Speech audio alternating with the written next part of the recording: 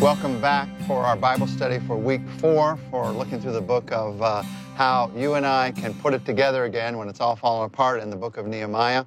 You've been looking this week at strategies for defeating the opposition that you're inevitably going to face as you try to rebuild. It would seem like everybody would be for you when you want to rebuild. Everybody would be saying, oh, this is great, and they would be in your camp. It's just not that way. You're going to face opposition as you rebuild. It's a revealing study to compare the kind of opposition that Nehemiah faced in his book to the kind of opposition that Zerubbabel faced that's revealed in the book of Ezra, as he talks about him rebuilding the temple.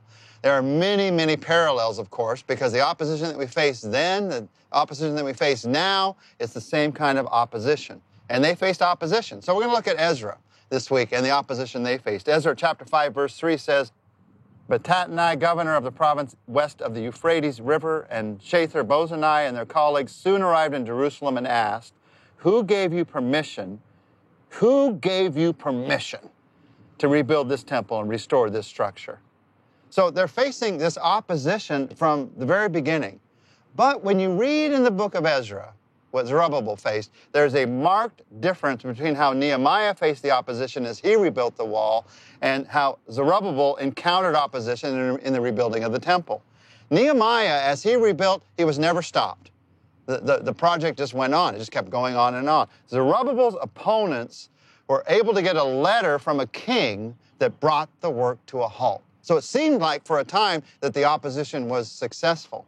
So the Bible says in Ezra chapter 4, verses 23 and 24, "When this letter from King Artaxerxes was read to Rehum, Shimshai, and their colleagues, they hurried to Jerusalem. Then with a show of strength, they forced the Jews to stop building.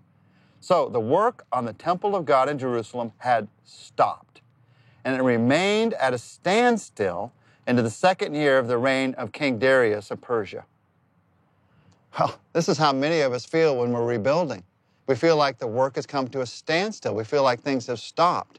So in looking at this book, we're able to see, what do we do when the opposition seems to have been successful? Even when it seems like the opponents have stopped the work, it doesn't mean that God has stopped working. God is still working in the midst of even those moments when it feels like everything has come to a halt, because He's greater than any opponent. Just because some time has passed does not mean that God has forgotten you, that God does not still have a purpose. He often wants to get things started again. He often wants to keep things rebuilding. You get things started again always based on a word from God. You get a word from God that says, it's time. It's time now to get things started again. God might be giving you that kind of word right now. And so in Ezra chapter 5, verse 2, a word comes to the people from God. The Bible says there in those verses, "At that time the prophets Haggai and Zechariah, son of Iddo, prophesied to the Jews in Judah and Jerusalem. They prophesied in the name of the God of Israel who was over them. Zerubbabel, son of Shealtiel, and Jeshua, son of Jehozadak, responded by starting again to rebuild the temple of God in Jerusalem. And the prophets of God were with them and helped them." So Zerubbabel heard it from a prophet. You might hear it from a sermon or a Bible study or from a devotional time.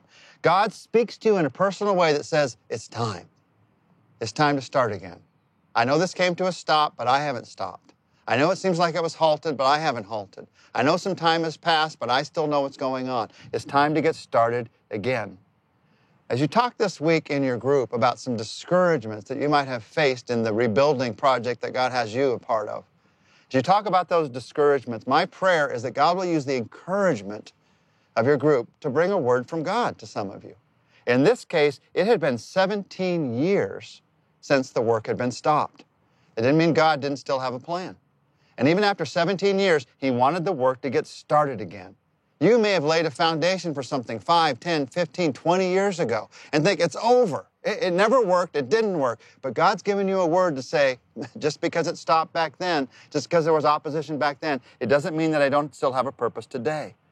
So they began to rebuild again. And when they began to rebuild again, God opened the doors. God did things they could have never expected. By the time God granted them this favor, a new king, Darius, had come in, and he made a royal proclamation that opened up the way for God to rebuild the temple, for them to be a part of this rebuilding project that God was doing in the rebuilding of the temple. We read about it in Ezra chapter 6, verses 7 to 8. Do not disturb the construction of the temple of God. This is a proclamation from the king that's being written. Let it be rebuilt on its original site, and do not hinder the governor of Judah and the elders of the Jews in their work. Moreover, I hereby decree that you are to help these elders of the Jews as they rebuild the temple of God. You must pay the full construction cost without delay from my taxes collected in the province west of the Euphrates River, so that the work will not be interrupted. So not only is he allowing the work to be done, he's going to pay for it with his taxes. That's what God can do when he begins to rebuild again. So my question is this: what is it that was halted in your life, that maybe you've given up on in your life, that God wants to rebuild again? Where is it that God wants to once again shine his light on hope, on future of what he wants to do in your life? Just because it was halted in the past does not mean that God doesn't still have a plan.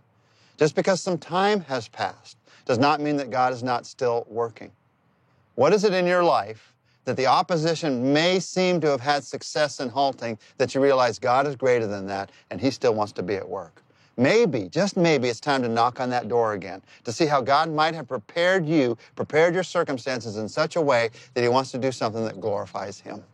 Let's pray together. Father, we look to you. It's hard for us to think about hoping again. It's hard for us, even after time, to think that you might have a future in that which we may have given up on. But God, you do have a future and a hope for us. So we look to you right now. We ask, we pray, that you would help us to see places where you have a word about new hope, new rebuilding in our lives. We need you to give us that word, and then we need you to give us the strength and power to follow you in that. Let things happen in our lives that glorify you, that surprise us and show the world what you're like. We pray it in Jesus' name. Amen. All right, once again, enjoy talking in your group, and my prayer is that God uses your conversation to bring encouragement.